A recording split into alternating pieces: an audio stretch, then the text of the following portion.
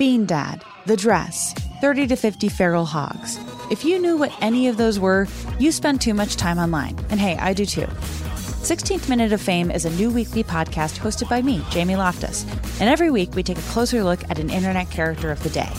Who are they? What made them so notorious? How did the internet or the algorithm choose them? And what does a person do when they're suddenly confronted with more attention than the human psyche can handle?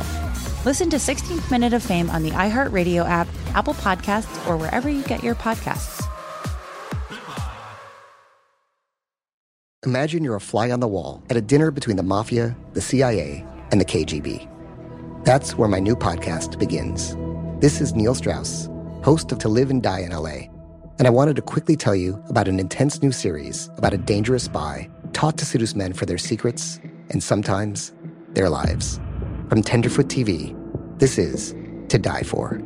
To Die For is available now. Listen for free on the iHeartRadio app, Apple Podcasts, or wherever you get your podcasts. I'm Tamika D. Mallory. And it's your boy, my son, the General. And we are your hosts of TMI.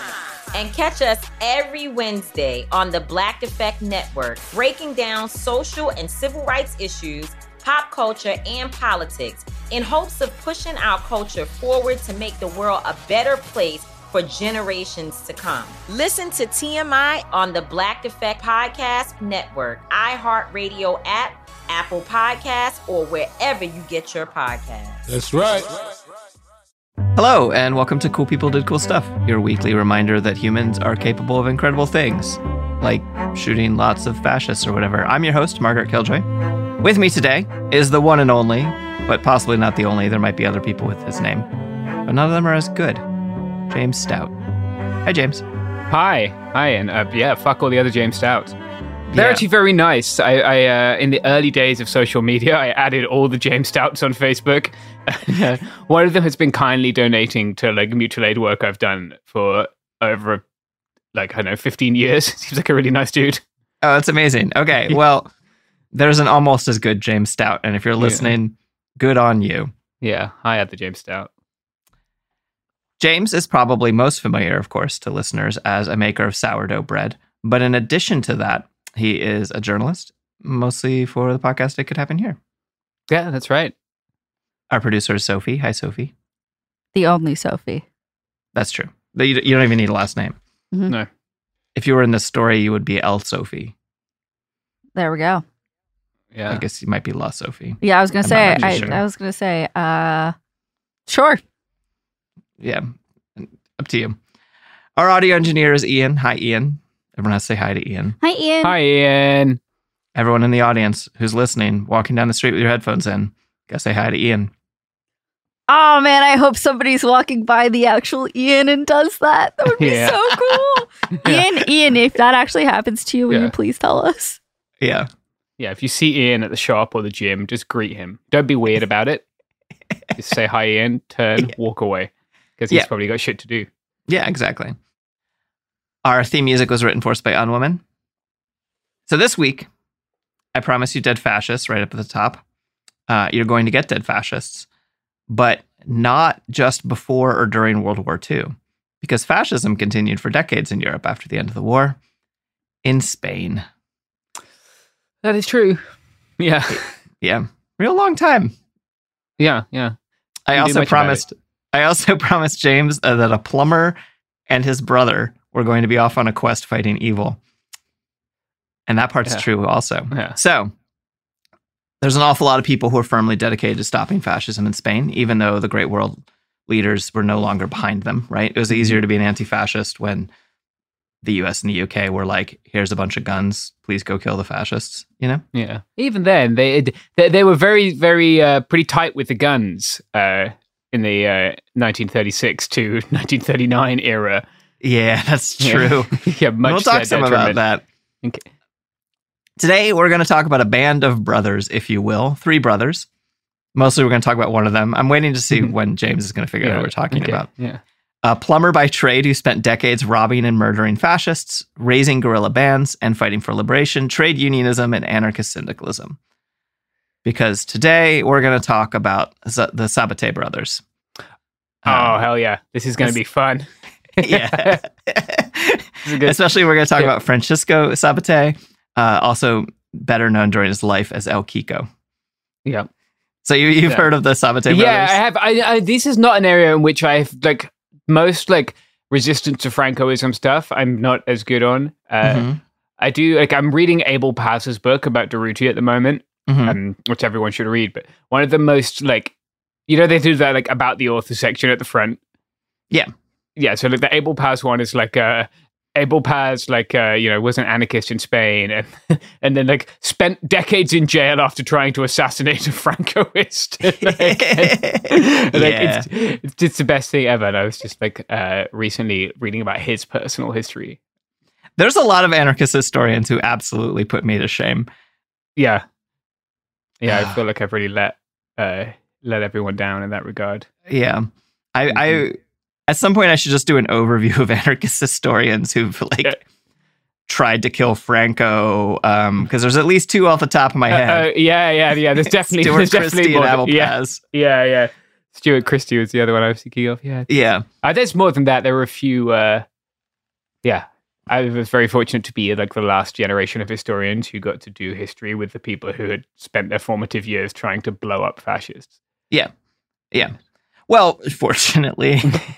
Anyway, that'll never happen again. Totally, the 21st century doesn't look like a repeat of the 20th, only with all the stakes higher. Yeah. No, these 20s will be different. Yeah, absolutely. In the 30s, way better. Yeah, it's going to be cool. All right. So, the Sabaté family. Yeah. Who I first heard about because my friend, shout out to my friend whose cat is named Sabaté. Based. Yeah. Yeah. So they were born in a sleepy town whose name I have spent the last 5 minutes trying to pronounce. James, can you? Yeah, I think it's Hospitalet de Llobregat. Yeah. In my mind, I can pronounce okay Spanish and not much Catalan. But anyway, so they're from the sleepy town, which is not actually a sleepy town at all. It was a decent-sized city outside of Barcelona in Catalonia, which is a region in Spain that does not want to be a region in Spain. In this town, there was a cop and a housewife living together with their kids, Manuel Sabaté and Madrona Llopart.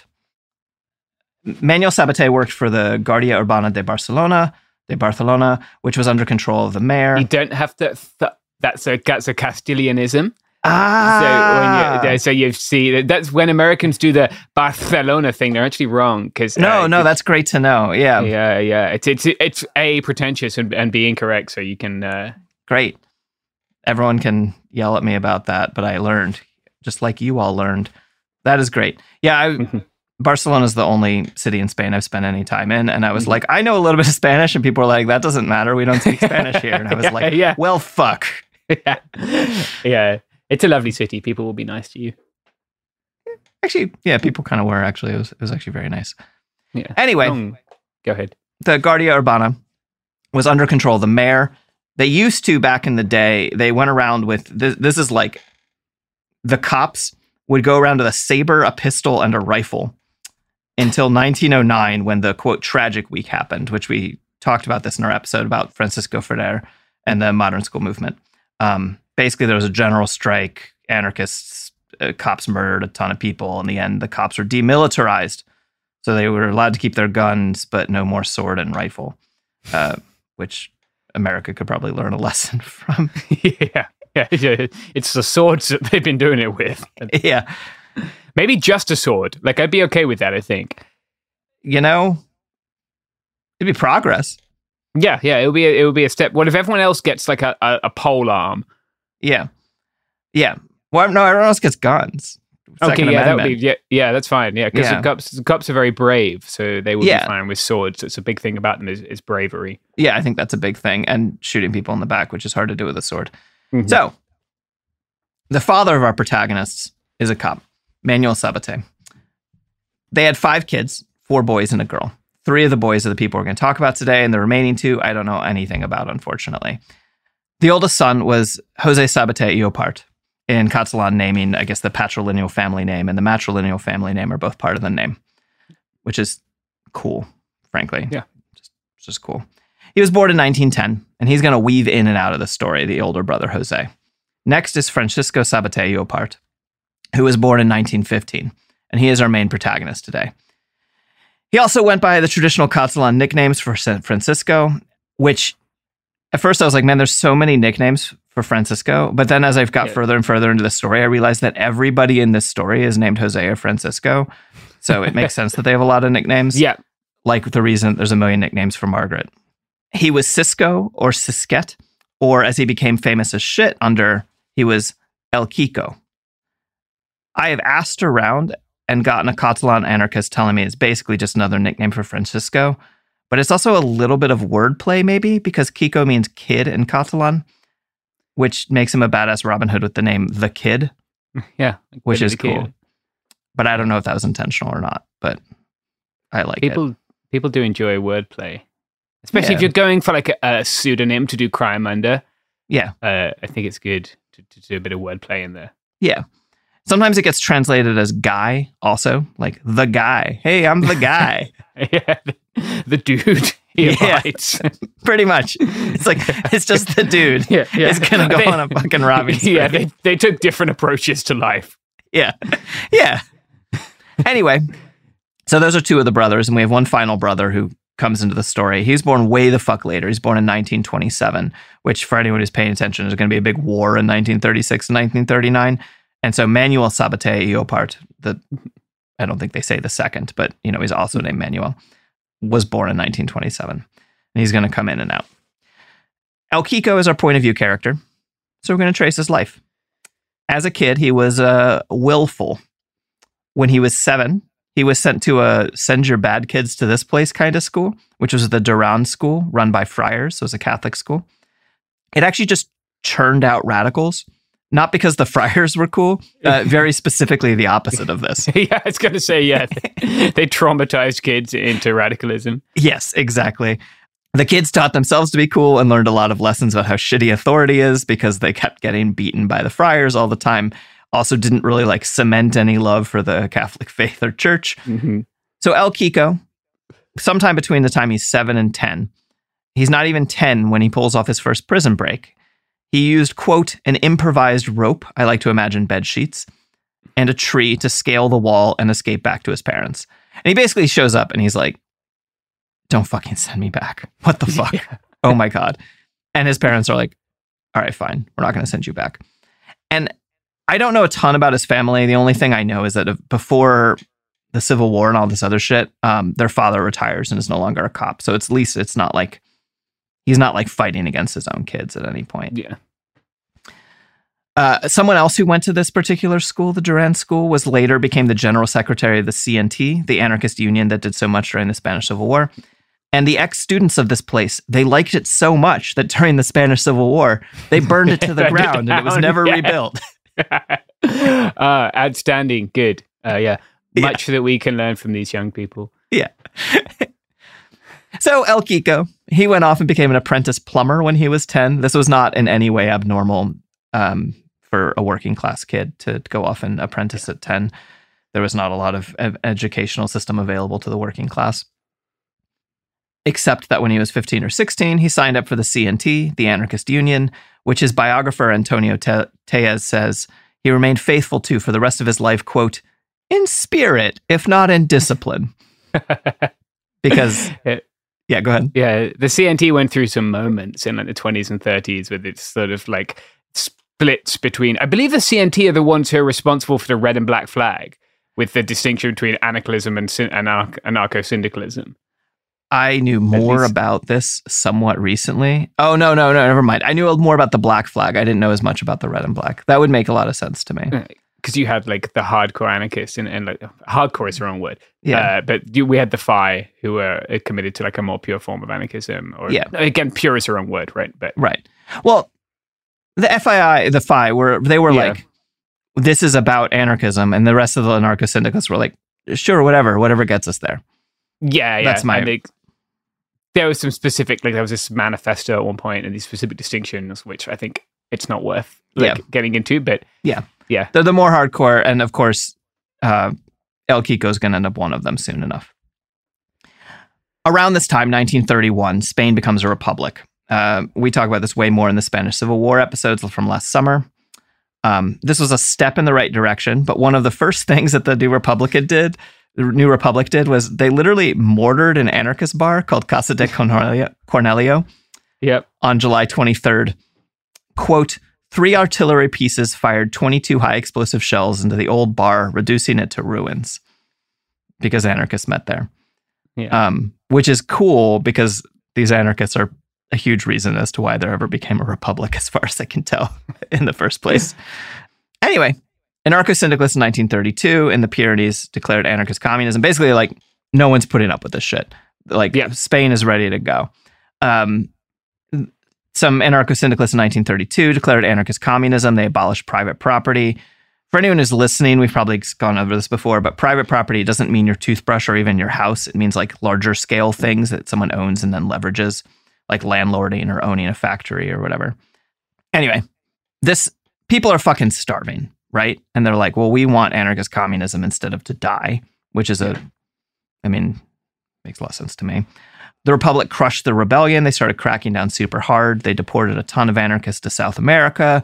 They started passing a law that lets you murder anyone who runs from the cops, basically, which is funny because it's like this big deal. It keeps coming up over and over again in Spanish history. They're like Ley de Fuga, I think. Ley de Fugas, yeah. Yeah.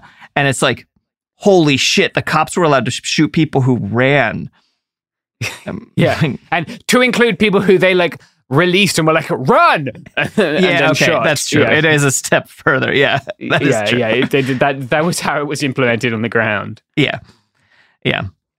Catalonia didn't actually just give up. Instead, they kept rebelling. And the CNT FAI flag flew over a city hall, so the state arrested and executed 42 people. And it was during this time that our anarchist plumber hero, the kid, I wish it was in Italy so I could just call him Mario, but I can't. He started really throwing down. The peasants in his town were on strike because they had no food. So El Kiko, he's like 16 or 17, him and a friend just find one of the big landlords who's starving everyone, take all of his money by putting a gun in his face, and give the money to the strike committee to get distributed to the families who need it the most. And this more or less sets his expectations for how to engage in struggle for the rest of his life. Yeah, that's how it's done. Yeah, for 30 more years or so. Yeah. This is what this man does. Yeah.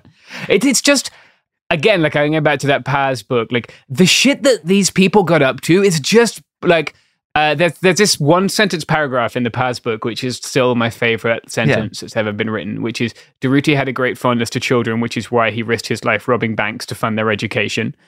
Yeah. And like, they traveled all over, like he like goes to Cuba, goes to Mexico. Like I think like Durruti in Cuba tried to organize cane planters, and the cane planters the cops tried to crack down on him. So he burnt down the house of the cane and murdered 2 people and was like, I have to leave Cuba and never come back. Like, yeah, Durruti went a lot of places in exactly that fashion.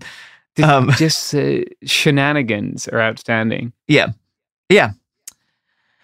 And uprisings are going in both directions, unfortunately, during this time. The workers are like, let's have anarchist communism and take care of each other. And the right-wing military is like, let's have a dictatorship. So with the Republican here in the middle being like, well, both sides have valid points. Yeah, the Catalan Republicans did their own little uprising as well. And the anarchists stayed out and the military showed up and pretty much hosed them in the streets. Yeah. Lots of people died during protests and struggles. Apparently, the anarchists kind of saved the Republic along the way by stopping a military coup in Seville. Yeah, and like a number. Yeah, and again in 1936, right? Like, we'll get to that one. Yeah. It's this kind of tragic story, and they could have the Catalans would have been successful in October 1934 if the anarchists had not been like, nah, dog, like you guys haven't been there for us. We're not going to be there for you. Yeah, which I'll put that one on the Republic. That is squarely on them for shooting us a lot. Yeah. Okay, have you heard about this leftist Ruby Ridge, this anarchist Ruby Ridge that happened in 1933? Casas Viejas. Yeah. The Seis Dedos is the guy, right? Like 6 fingers. Yeah. So great book, Anarchists of Casas Viejas. Oh, okay. No, I didn't. I found like this is like really briefly mentioned in the biography I read, and so then I looked up a couple other things about it too, but I haven't.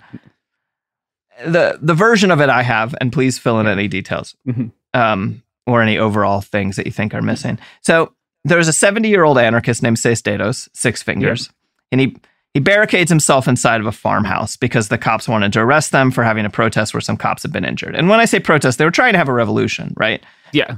And some cops got injured. And so a lot of people flee town, and a bunch of anarchists go hide in Sestatos' house. So the Republic bombs the building or sets fire to it, depending on which source I read. Yeah. And killed 24 people. One source was like, killed the 24 people who were holed up inside the house. And one source says, after they killed a bunch of people inside the house, they went around and they found everyone in town who owned a gun and then murdered them. Which really does make it the anarchist Ruby Ridge. Yeah, wow. Yeah, that's what the NRA have been freaking out about. Yeah. The only one anarchist is known to have survived this, survived the farmhouse. She was an 18-year-old named Maria Silva Cruz. And she walked out with a child in her arms and was like, please don't murder us. So she wasn't murdered by the state until 3 years later, when she was murdered by the fascist state. Yeah. For being an anarchist during the Spanish Civil War, 3 years later. The whole incident, the farmhouse incident, was a major part of the left in Spain being like, you know what, fuck the government. Kind of the thing that you're talking about here, where they're like, we're not on your side. You Ruby Ridged us, and that's not even a thing yet. Yeah, the proto Ruby Ridge. Only they were fighting for freedom for all people instead of white supremacy. Yeah. They were guilty of what was the other guy? He cut down a shotgun barrel, right? And hung out with terrible pupils. Yeah. But the fire story is the one I've heard, that they've set it on fire and then machine gunned anyone who tried to run out. Yeah, that makes sense. Cool. But you know what machine guns down prices? Oh no. Is it Chumba or some Ronald Reagan, maybe? I feel like we don't say enough. Like, we do have the Ronald Reagan coin adverts, but we're also glad he's dead. Like, unless you're listening to this on Cooler Zone Media, where there are no ads, then you just got to hear that fun ad pivot and no ads. Win-win, really. Mm-hmm. Yeah, you got reminded that Ronald Reagan is dead, so you still had a good day. Yeah. You're welcome. Mm-hmm. Margaret Thatcher, too. Fucking death comes for us all. Yeah. Soon there's only be one Margaret. No, that's not true. My mom's name is Margaret. Oh, okay. And my aunt. A lot of Margarets in my family. Okay. Here's some ads. Bean Dad, The Dress, 30 to 50 feral hogs. If you knew what any of those were, you spend too much time online. And hey, I do too. 16th Minute of Fame is a new weekly podcast hosted by me, Jamie Loftus, where every week I take a closer look at an internet character of the day. Who were they? What made them so notorious? Why did the internet choose them? And what does a person do when they're suddenly confronted with more attention than the human psyche can handle?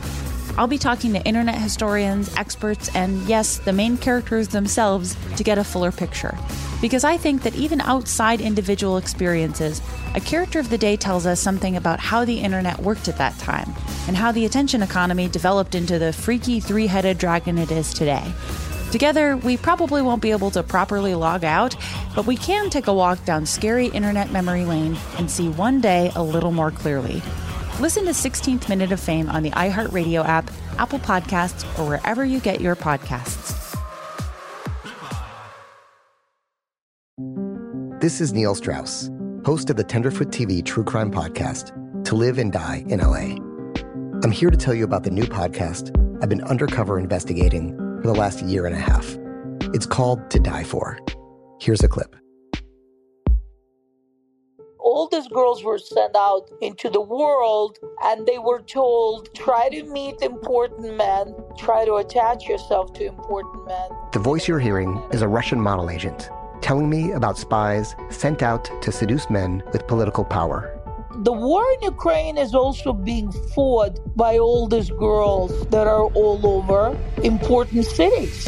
For the first time, a military-trained seduction spy reveals how the Russian government turned sex and love into a deadly weapon.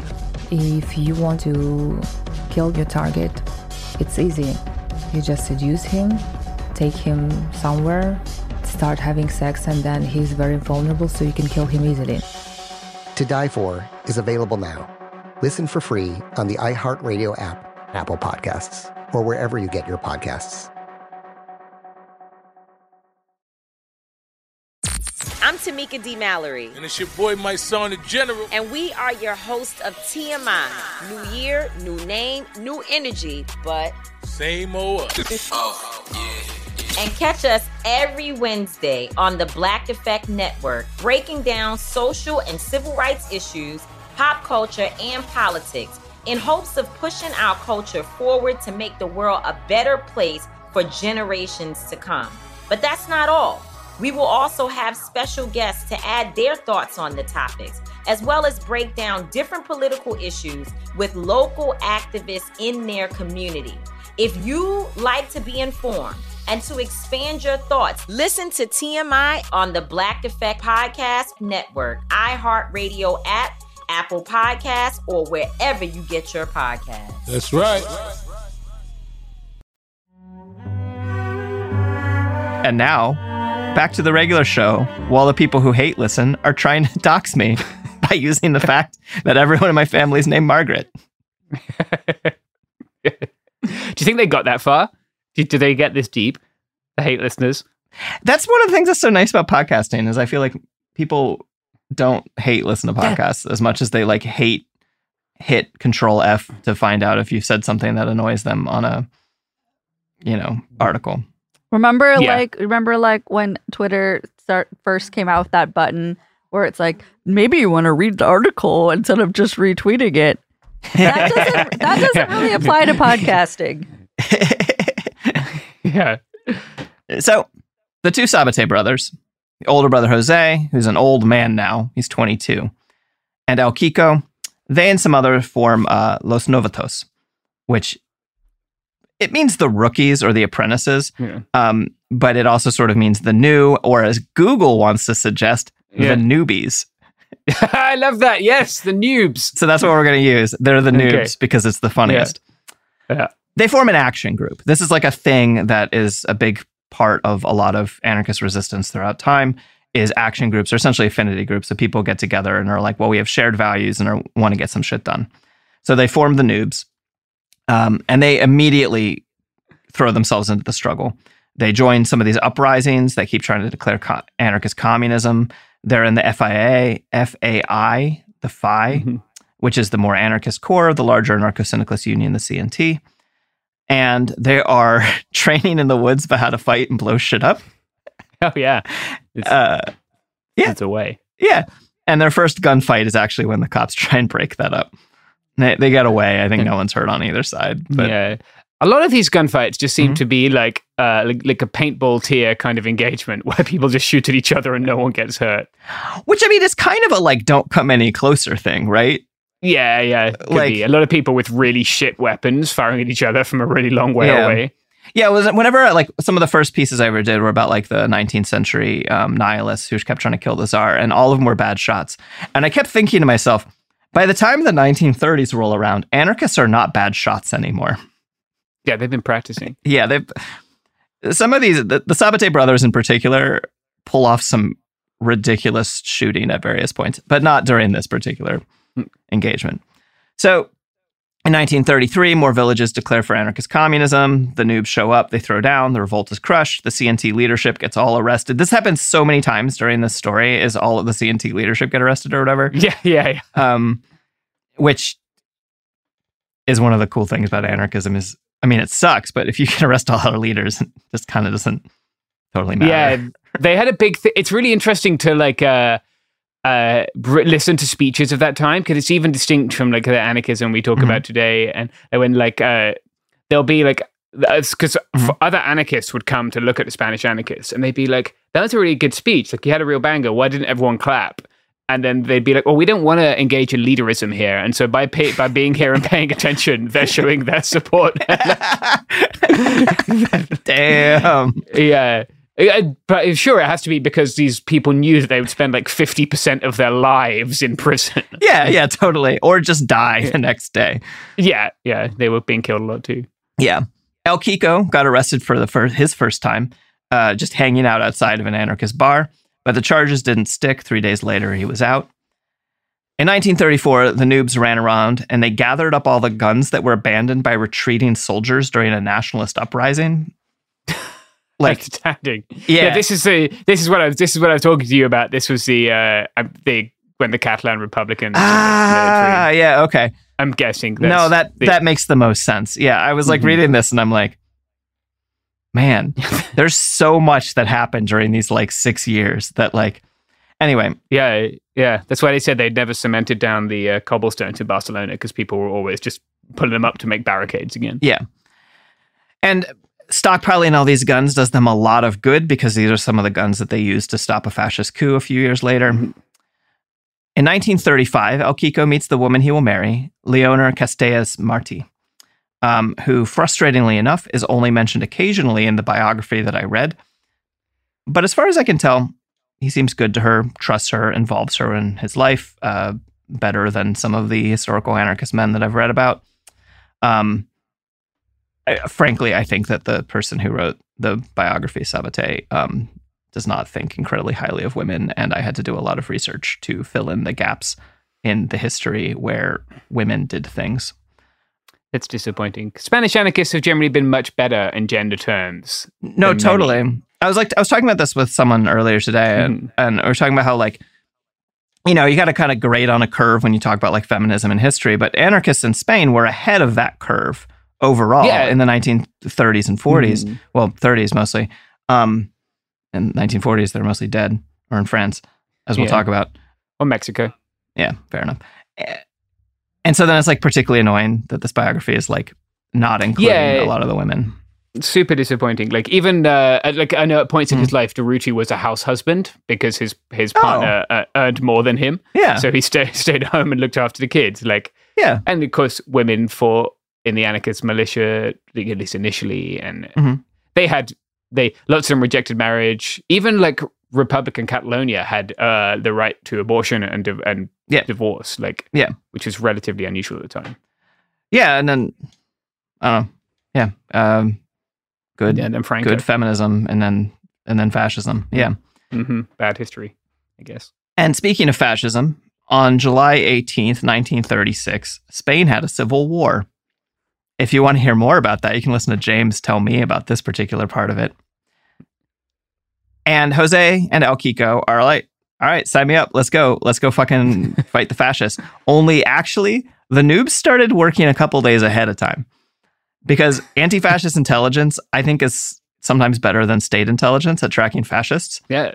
The anarchists in Barcelona knew that this was happening. So a few days before, the Sabaté brothers, and others just went around and raided fascist houses and stole all their guns and shit. Yeah. Which rules. Thanks for the loot box. Yeah, all the German anarchists who had been exiled living in Barcelona were like, there are some Nazis in that house and I guarantee they have a shit ton of guns. And they found a shit ton of guns. They got like a big machine gun that they put in the back of a truck and proceeded to use as like a technical by the time the actual coup started. Which is a thing we're thinking about when we think about how disproportionately armed the right and the left are in the United States. Yeah, marked loot boxes. Yeah. So the fascists staged a coup anyhow, or they tried. The fascist Franco invaded his own country. In Barcelona, anarchists and the cops stopped together, sort of, not together, but the two of them stopped the fascist coup. Yeah. See lots of episodes that we've done about that. Soon, the Sabaté brothers and the rest of the noobs join the anarchist militias and go off to the front. El Kiko decided that he was going to stop cutting his hair and his beard until Spain was free of fascists. Oh, I can really get behind that. I know. I know, because he's like 20 or whatever is the rules. I'm just so into it. Yeah. This led to a bunch of shit where people assumed he was one of the Russians who had come to help. Amazing.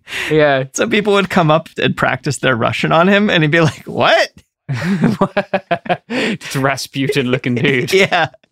And because he's really cool, he stole some rich asshole's super expensive fancy sports car. They were like, oh, we need cars to get to the front, but we need to steal them from rich people. So he goes and steals this like fancy sports car. And then they're like, what are you going to do with a sports car? So he cuts the back half of it off and welds it to a truck to make a van. Amazing.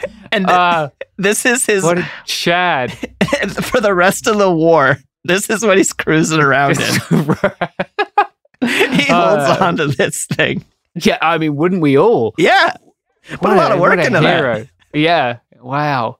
This is what you get when you give people an apprenticeship at the age of 10 and a rifle and an address of rich people. Yeah, totally.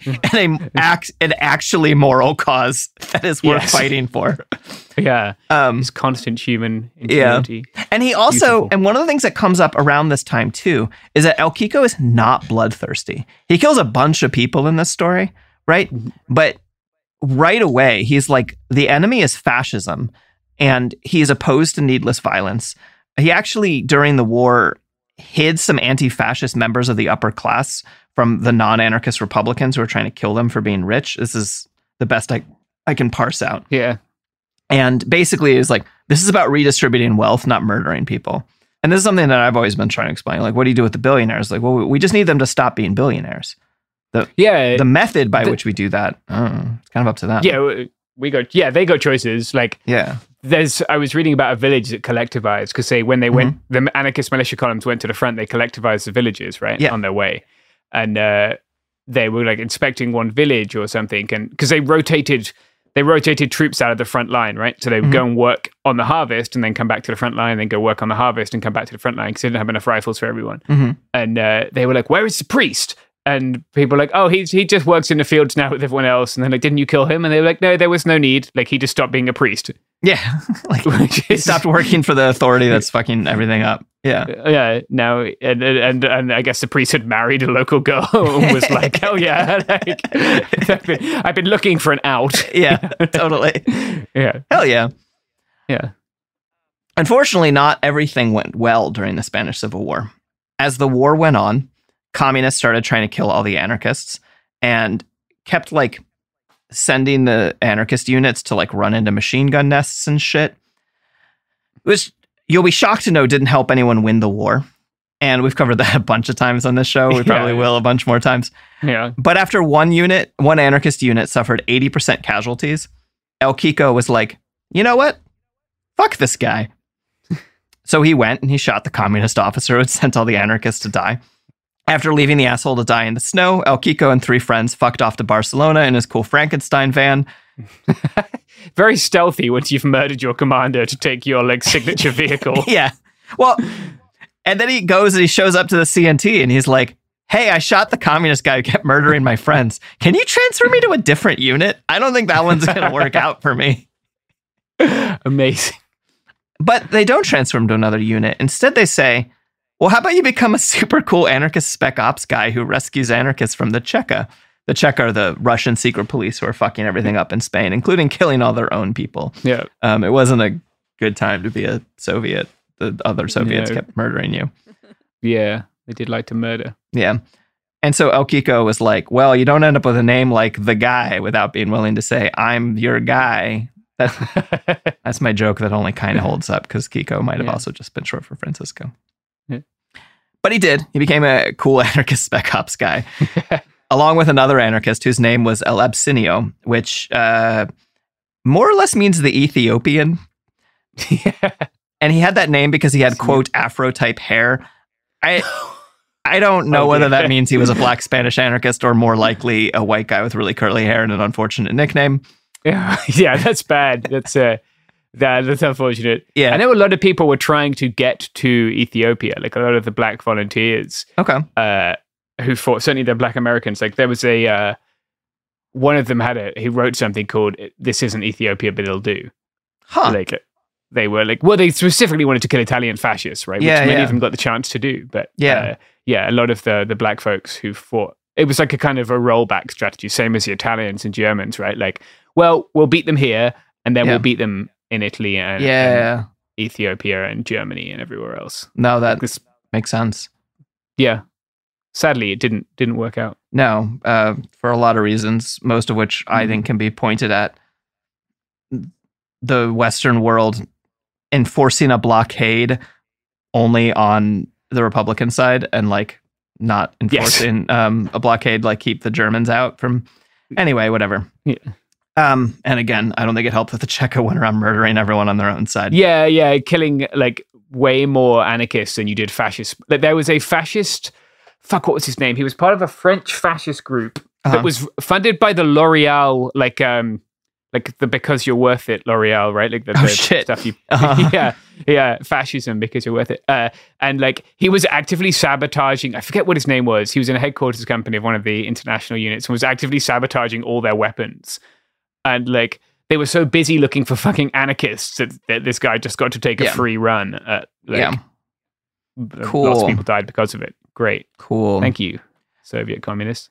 So, fortunately, the kid and El Absinio go and rescue an anarchist from Cheka hands. And that's like his first new thing now that he has a new job.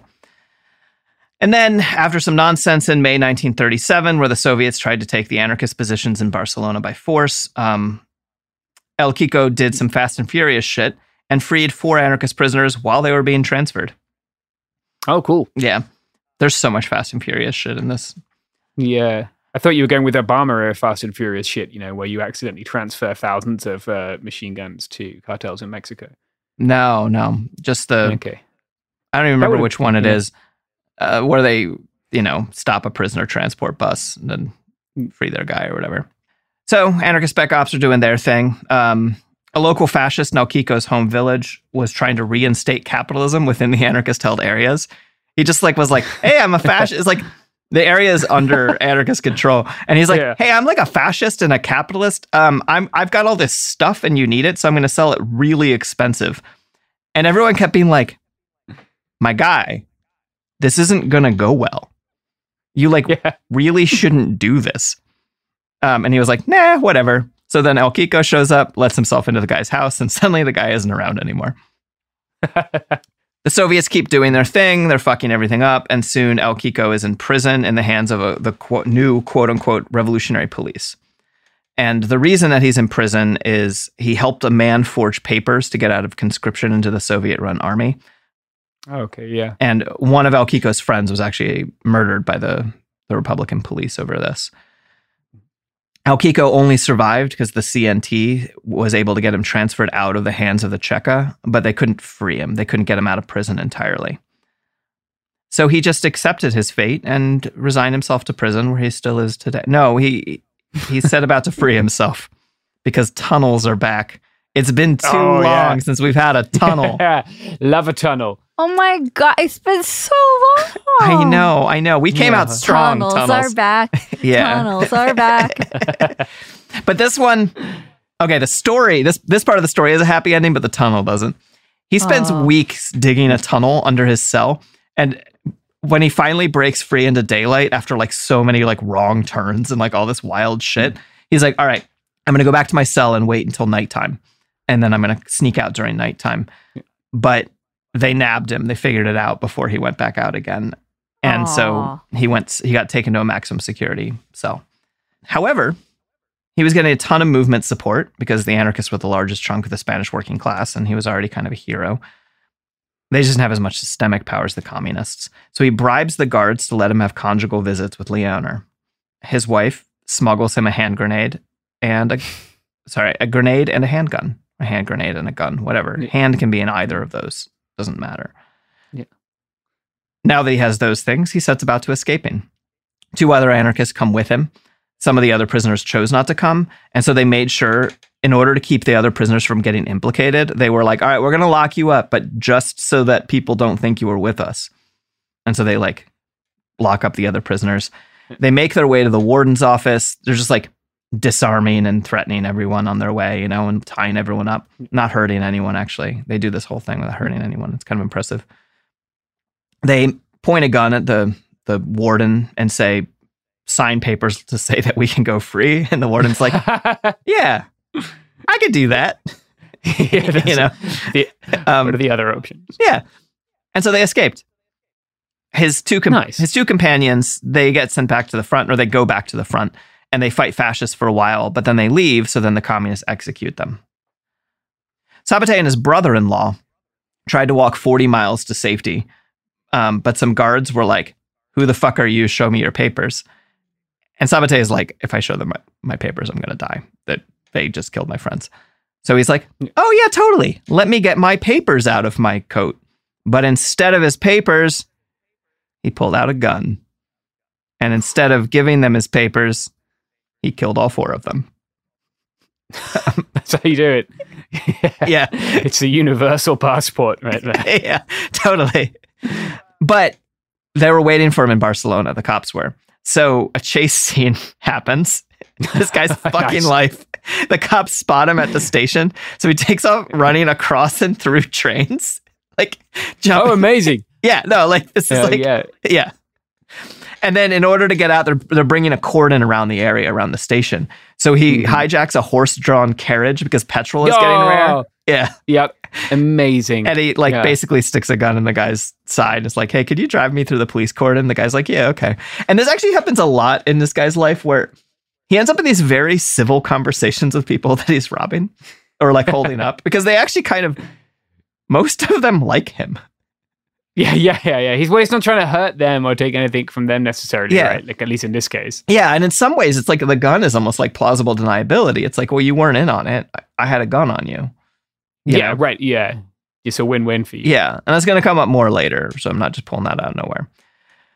But did he leave the war just because large chunks of his own side were trying to kill him? Of course not. There were fascists to fight and a revolution to defend. So he signed up with the Durruti column, an anarchist unit.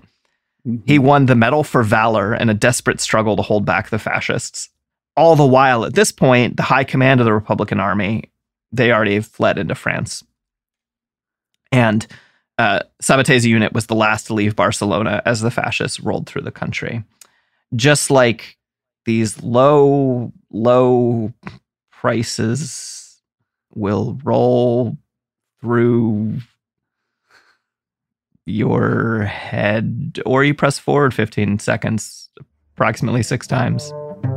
It's your choice. An option. Yeah. Bean Dad, The Dress, 30 to 50 feral hogs. If you knew what any of those were, you spend too much time online.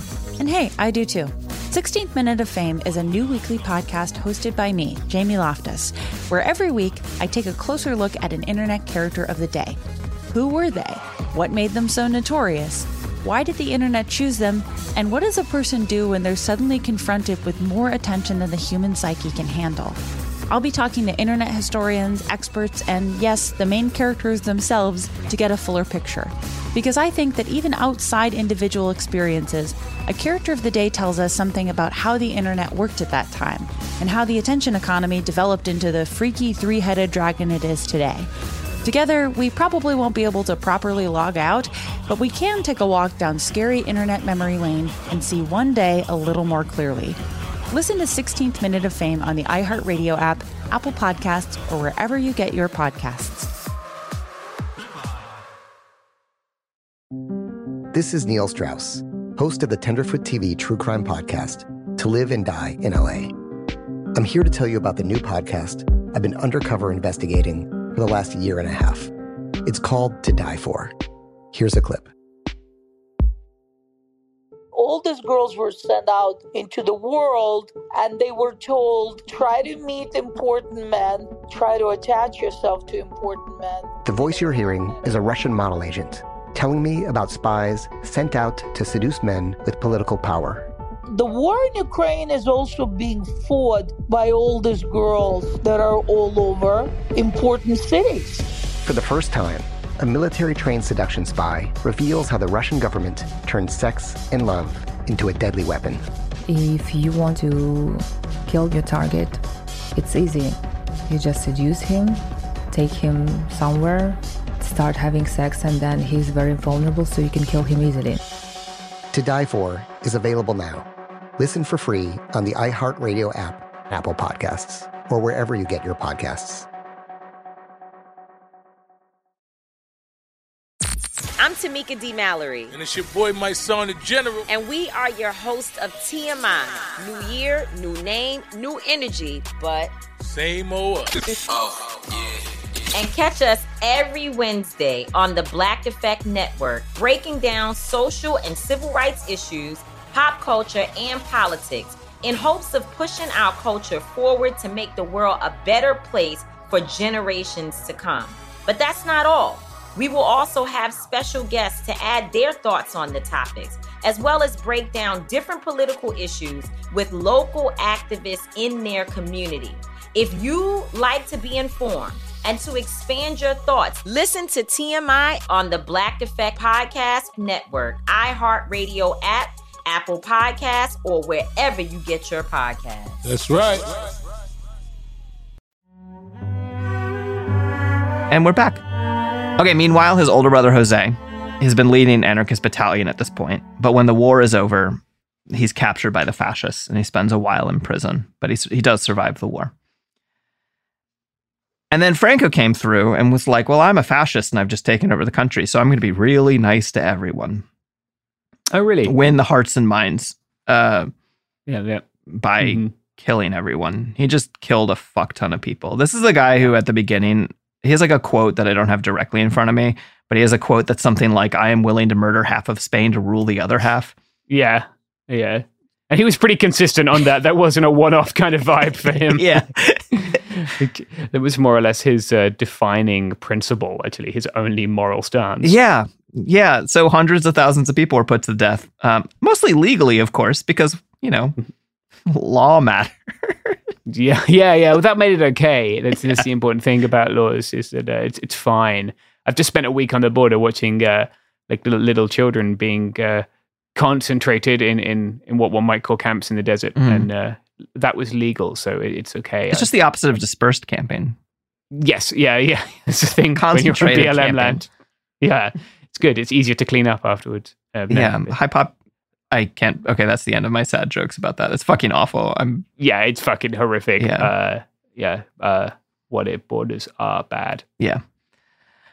Speaking of concentration camps, Sabaté and his family flee to France, where the fate of the anti-fascists awaited them, which is that France put them all in concentration camps. Now, love that for France. This didn't have the same meaning yet, the word concentration camp. It's not nice, fun times, but it's not whatever. Yeah, it's not a death camp. Yeah. Like it's distinct from that. It's just a extremely shitty situation which you can't get out of. Yeah. Unless you're El Kiko, in which case you can escape, and he did. Fair enough. Yeah. But he escaped, and he spent a while wandering the Pyrenees Mountains, and then he was like, man, fuck this, and he went back to the concentration camp. And nice. No specific reason is given for this, but then by doing more research about it, one, I don't know, because the biographer didn't bother to tell me what Leonor is doing at the time, right? Yeah. Right. So maybe his wife is still there, or maybe she came with him. Yeah. I'm not sure. And two, all of the anarchists are all in one place, so they're organizing. Nice. And he's like, all right, well, I should go be where the anarchists are organizing. Yeah. And he heads on back. And then, I don't know if you knew about this little known sequel to the Spanish Civil War. I don't know if it was Spanish Civil War 2, Electric Boogaloo. Yeah, only it was, but each time they have to make it bigger. So this was called World War II. Oh, okay, fascinating. What went down in that one? A lot of stuff that I feel weird making jokes about. Yeah. The famously anti-fascist segregated United States Army came to save the day. I love. No, we talked about this in the Josephine Baker episode, that she refused to play. She was this black woman from the U.S. who became a French spy and did all this amazing shit. And at some point she was playing for the troops. She's one of the most famous women in the world, and she was like, I won't play for the U.S. troops while they're segregated. They better desegregate at least for my fucking show. Yeah. This is like Paul Robeson refusing to do a concert when he heard out that the purges were happening in the middle of the Spanish Civil War, right? And one of the old Bolshevik trials of the sort of old Bolsheviks was happening, and he heard about it, and he was like, this is fucked up. I can't go sing. Yeah. Why are they doing this? That's cool. Yeah. Cool guy, Paul Robeson. So maybe you know this part better than I do. I have run across two sources that say conflicting things, and it is a big difference. Yeah. The concentration camps were opened up, and the surviving Republicans from Spain were conscripted into mostly labor and some to go be cannon fodder. I don't know whether this was the French government before the Vichy government or whether it was the Nazi-controlled French government. So I guess, to use like a militaristic term, military-aged men were required to conscript in the Free French Army. That's what I thought. Okay. Yeah, I've run across both and it confused me. Yeah. I just wrote a long thing about this. Okay.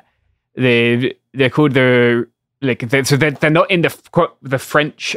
France has a different relationship to colonialism than other European powers. So, there's a very famous unit called La Nueve, right? The people who liberated Paris, who were mostly Spanish anarchists. They wanted to call their half-track vehicles Durruti and Ascaso, but they weren't allowed to. What does that mean? Them so Durruti and Ascaso. I didn't hear you say Durruti. Okay, sorry. Yeah. Relatively notable anarchists. And they had to call them like Don Quixote instead. But they named the other ones after battles in Spain. Yeah. But they end up in the army of Chad. The army of Chad as well. But Chad like the country as well as the name. Okay. So they were the marching regiments of Chad. Okay. So Sabaté and the other anarchists, they're basically being told go fight at the front, or a lot of them were conscripted to do labor and build factories and shit. And so Sabaté wound up helping build a gunpowder factory, which turns out useful later. It's just great. Yeah. It's very serendipitous. Yeah. France didn't last too long in World War II. So soon he's in hiding and having a kid. His daughter Paquita is born in 1941. The only one of his children that at least the biographer I read was able to provide me the information about. And he joins the French resistance with the Spanish Maquis. Who are the Spanish Maquis, you might ask? Well, you wouldn't ask. You probably know books worth of information about them that I will probably try and convince you to tell me at some point soon. But to tell the audience real quick, I'm glad you asked. Maquis is the Corsican. Corsica is a small island in the Mediterranean that France pretends is French. And the Corsican word for the shrubby woods on the Mediterranean is Maquis, basically. And so it's like saying the bush. So the fighters are retreating into the bush.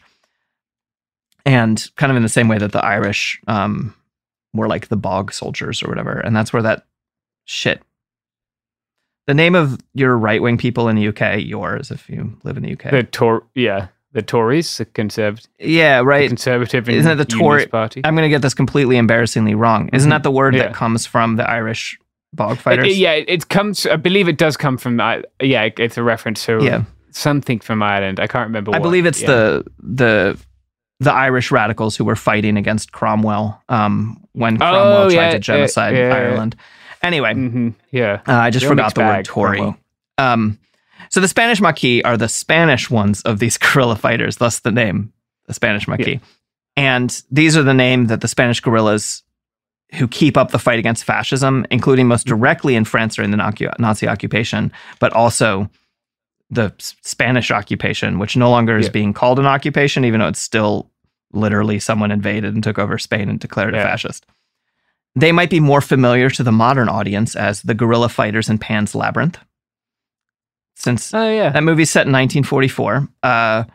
And I think the Maquis in Pan's Labyrinth were anarchists, but it is worth noting that the Maquis were of all sorts of different politics. Communists and monarchists were involved in some of this stuff. In Madrid, apparently, it was mostly communists, and Barcelona is mostly anarchists, at least according to one particular source. Every source about all of this stuff is really biased, either communist or anarchist, and wants to completely write the other one out of history. Yeah. It's great.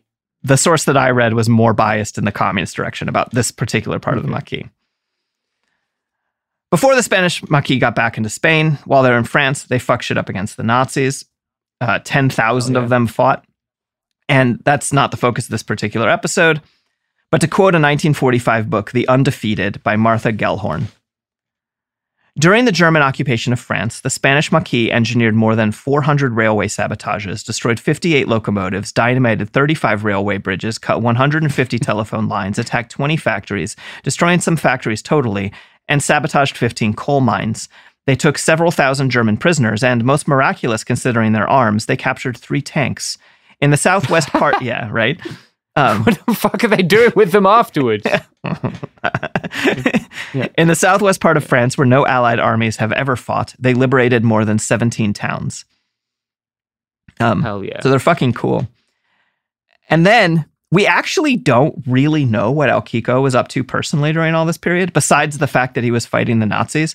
And we also know that the gunpowder factory that he built in December 1942 suddenly blew up. Yeah, some dots that will never be joined. And someone who was caught for it had a photo in his pocket of a group that included him. And this comes up a bunch that they keep catching people with like photos of their friends in their pockets. And I like, don't get me wrong. I like that I can look at pictures of my friends by pulling something out of my pocket that is my phone. But I'm also not in the middle of a guerrilla war. Yeah, upstake fail on their part. Wow. Meanwhile, El Kiko has set himself up as a plumber in a small town with his wife and daughter, and immediately starts guiding French refugees across the border into Spain. Like, this is he's going to do the opposite a little bit, you know? Yeah. And all the while, our straight-edge hero does not drink or smoke. There's a long history, a kind of weird history of anarchists being either sober or vegetarian or both. Yeah. I have no evidence about him being vegetarian, but he was sober. They were like anarchist athenaeums is the English word, where like they were very committed to ongoing education, and part of that was health education. The anarchists were really early on in like healthy diet and exercise as a way to combat like the ills of modernity and factory labor. I mean, makes sense. Yeah, they were not wrong. They were very right. They would get people down from Switzerland to talk about like Swiss gymnastics and shit. It's wild. Hell yeah. That's cool. And yeah, you can still find good anarchist vegan food in Barcelona. Hell yeah. So after the war, the Spanish anarchists in France had a big meeting. They managed to sort of get over a lot of their differences because joining the Republican government had been really divisive among the anarchists. But they had a meeting and they were like, all right, we should probably just get together, stop fighting, and go fuck up Franco, shouldn't we?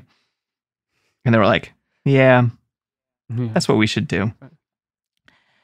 But they wanted to send some delegates down into Spain to talk with all of the anarchists who were still holed up in the mountains and stuff. Because a lot of anarchists never left, right? In 1939, a lot of anarchists just took to the mountains and fucking lived there. And that's kind of our Pan's Labyrinth heroes. They needed some super cool elite spec op anarchists to guide some delegates into France. Why not turn to El Kiko and El Absinio, as well as El Rosette, which literally means the rosette. It's just spelled different. They all had cool names. Giving yourself a cool name with your friends is cool and good. So El Kiko and his friends just went right back to doing what they do. They meet up with the anarchists in Barcelona. They learn which fascists have killed which anarchists. They set about raising the money to fight back. And can you guess how they set about raising the money to start a guerrilla war against the fascists? Did they set up a GoFundMe? Yeah, it was like a combination of like GoFundMes and then like a couple like benefit shows. Yeah, they did a punk gig in someone's basement. Yeah, and then they robbed rich people. Most of it actually came from the robbery. Yeah. Oh, interesting. No, not the punk gig with a vegan meal beforehand. No, weirdly, yeah, huh? Yeah, no, strange. Yeah. One time they robbed a guy in his house and they left him a note. We are not robbers. We are libertarian resistance fighters. What we have just taken will help in a small way to feed the orphaned and starving children of those anti-fascists that you and your kind have shot. We are people who have never and will never beg for what is ours. So long as we have the strength to do so, we will fight for the freedom of the Spanish working class. As for you, Garriga, that's the guy's name, although you are a murderer and a thief, we have spared you because we as libertarians appreciate the value of human life, something which you have never, nor are likely to, understand. That's phenomenal. We were talking about cringe email signature quotes before, but if you could just put that one in the email signature, totally.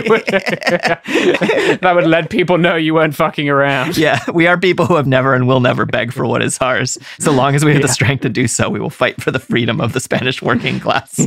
Yeah. Dave, phenomenally based. Yeah. And so if you're curious, how do you become a folk hero? The fastest way, if you're trying to like speed run folk hero, Robin Hood. This is how you speed run. People fucking loved these people now. Not the fascists. The fascists didn't like them very much. But regular people. He didn't hide his identity. He was robbing people in his hometown where everyone knew him. He mostly rolled up and said, "Soy El Kiko." I am El Kiko. And people would be like, "Oh shit, I give up." I know how this ends. Which is a really good reason to have a reputation for not hurting the people you rob. Because if you have a reputation for not hurting the people you rob, then there's no reason to fight back. Right. You're just going to give them some stuff and then they're going to leave. Yeah. And like he's also very clearly capable of killing people. So like you don't want to create any stress for him. Yeah, exactly. And this is the story of one guy. He's absolutely one of many. He's not Robin Hood. He's one of the merry men with no Robin Hood to speak of. Apparently his friends don't clap when he gives speeches. They are all Robin Hoods. For the sake of brevity and narrative, I'm leaving out an endless string of heroic people who fought Franco. But this man, he's just getting started. Like, literally, this is the preamble to the stuff he's famous for. We have not gotten to what he's famous for yet. He is not famous for, let's see, escaping prison twice, killing 4 cops who tried to arrest him, fighting against the Nazis for years, fixing people's toilets, stopping a fascist coup, maybe twice, fighting on the last unit to flee Barcelona. No, he's famous for what comes next, which we'll talk about on Wednesday. That's my best cliffhanger I think I've ever done. Yeah, that was bang. Yeah, absolute. Yeah. You fucking nailed it. I know you all aren't going to clap, but, just... I don't want to be guilty of leaderism. Yeah. Snaps for Magpie. Yeah. We show our support by being here. Yeah, that's right. And if people want to show support for you, James, and what you do, or whatever you want to plug. Yeah, they can participate in mutual aid. That would be very nice. That would make me happy. They can be nice to animals. That would make me happy. And when they've done those things, then they're allowed to follow me on twitter.com. But you have to submit like a couple of photos. Yeah. Just get a selfie where you're battery chickens, right? They don't want to be there. Take a selfie with you, let them run free, and you can follow me. It's at James Stout. Don't do crimes. No, only legal crimes. Yeah. Or like in times of war, then, all bets are off. Yeah. Yeah. Until then, keep it legal. Yeah. But be nice to animals. Yeah. Feed a bird. Feed a fucking bird that's just flying around. Just give it some feed, and then you can follow me. Okay. And the thing I want to plug is that if you like mutual aid and revolution, but you kind of sometimes prefer to just sit around with your friends and imagine it at a table rolling dice, then I'm working on a role-playing game called Penumbra City that as of right now, maybe not when you're listening to it, but when it's being released, is being kickstarted. And it's called Penumbra City. And if you Google Penumbra City Kickstarter, you'll find it. And it's about gangs and the occult and fighting the immortal God King, and there's no money in it. And it's amazing. Probably good. That's fun. Yeah. I am writing a book. I should have mentioned that, shouldn't I? If you like anarchists killing people, then I am writing a book about anarchists at war with AK Press. And it'll be out when I finished writing it, and then they have finished editing it, and when I have been to some different places where anarchists are currently engaged in conflict against fascism in the state. Hell yeah. And we're excited to tell you that very soon, or currently, depending on when you're listening to this, all Cool Zone Media shows will be available 100% ad-free through the Cooler Zone Media subscription, available exclusively on Apple Podcasts. Woo! Absolutely professional. See you Thank you so much. Wednesday. Cool People Who Did Cool Stuff is a production of Cool Zone Media. For more podcasts from Cool Zone Media, visit our website, coolzonemedia.com, or check us out on the iHeartRadio app, Apple Podcasts, or wherever you get your podcasts. Bean Dad, The Dress, 30 to 50 Feral Hogs. If you knew what any of those were, you spend too much time online. And hey, I do too. 16th Minute of Fame is a new weekly podcast hosted by me, Jamie Loftus. And every week we take a closer look at an internet character of the day. Who are they? What made them so notorious?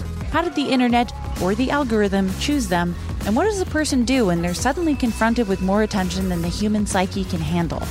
Listen to 16th Minute of Fame on the iHeartRadio app, Apple Podcasts, or wherever you get your podcasts. Imagine you're a fly on the wall at a dinner between the Mafia, the CIA, and the KGB. That's where my new podcast begins. This is Neil Strauss, host of To Live and Die in LA, and I wanted to quickly tell you about an intense new series about a dangerous spy taught to seduce men for their secrets and sometimes their lives. From Tenderfoot TV, this is To Die For. To Die For is available now. Listen for free on the iHeartRadio app, Apple Podcasts, or wherever you get your podcasts. I'm Hannah Storm, and my new podcast, NBA DNA with Hannah Storm, chronicles my 6 decades in professional basketball. From growing up in the sport to becoming one of sports TV's first female broadcasters. Join me as I dig deep into the game's history, unearth some wild stories, and talk to my friends from the world of basketball, from Dr. J to Charles Barkley. It's been a wild ride, and now I get to take you with me. Listen to NBA DNA with Hannah Storm on the iHeartRadio app, Apple Podcasts, or wherever you get your podcasts.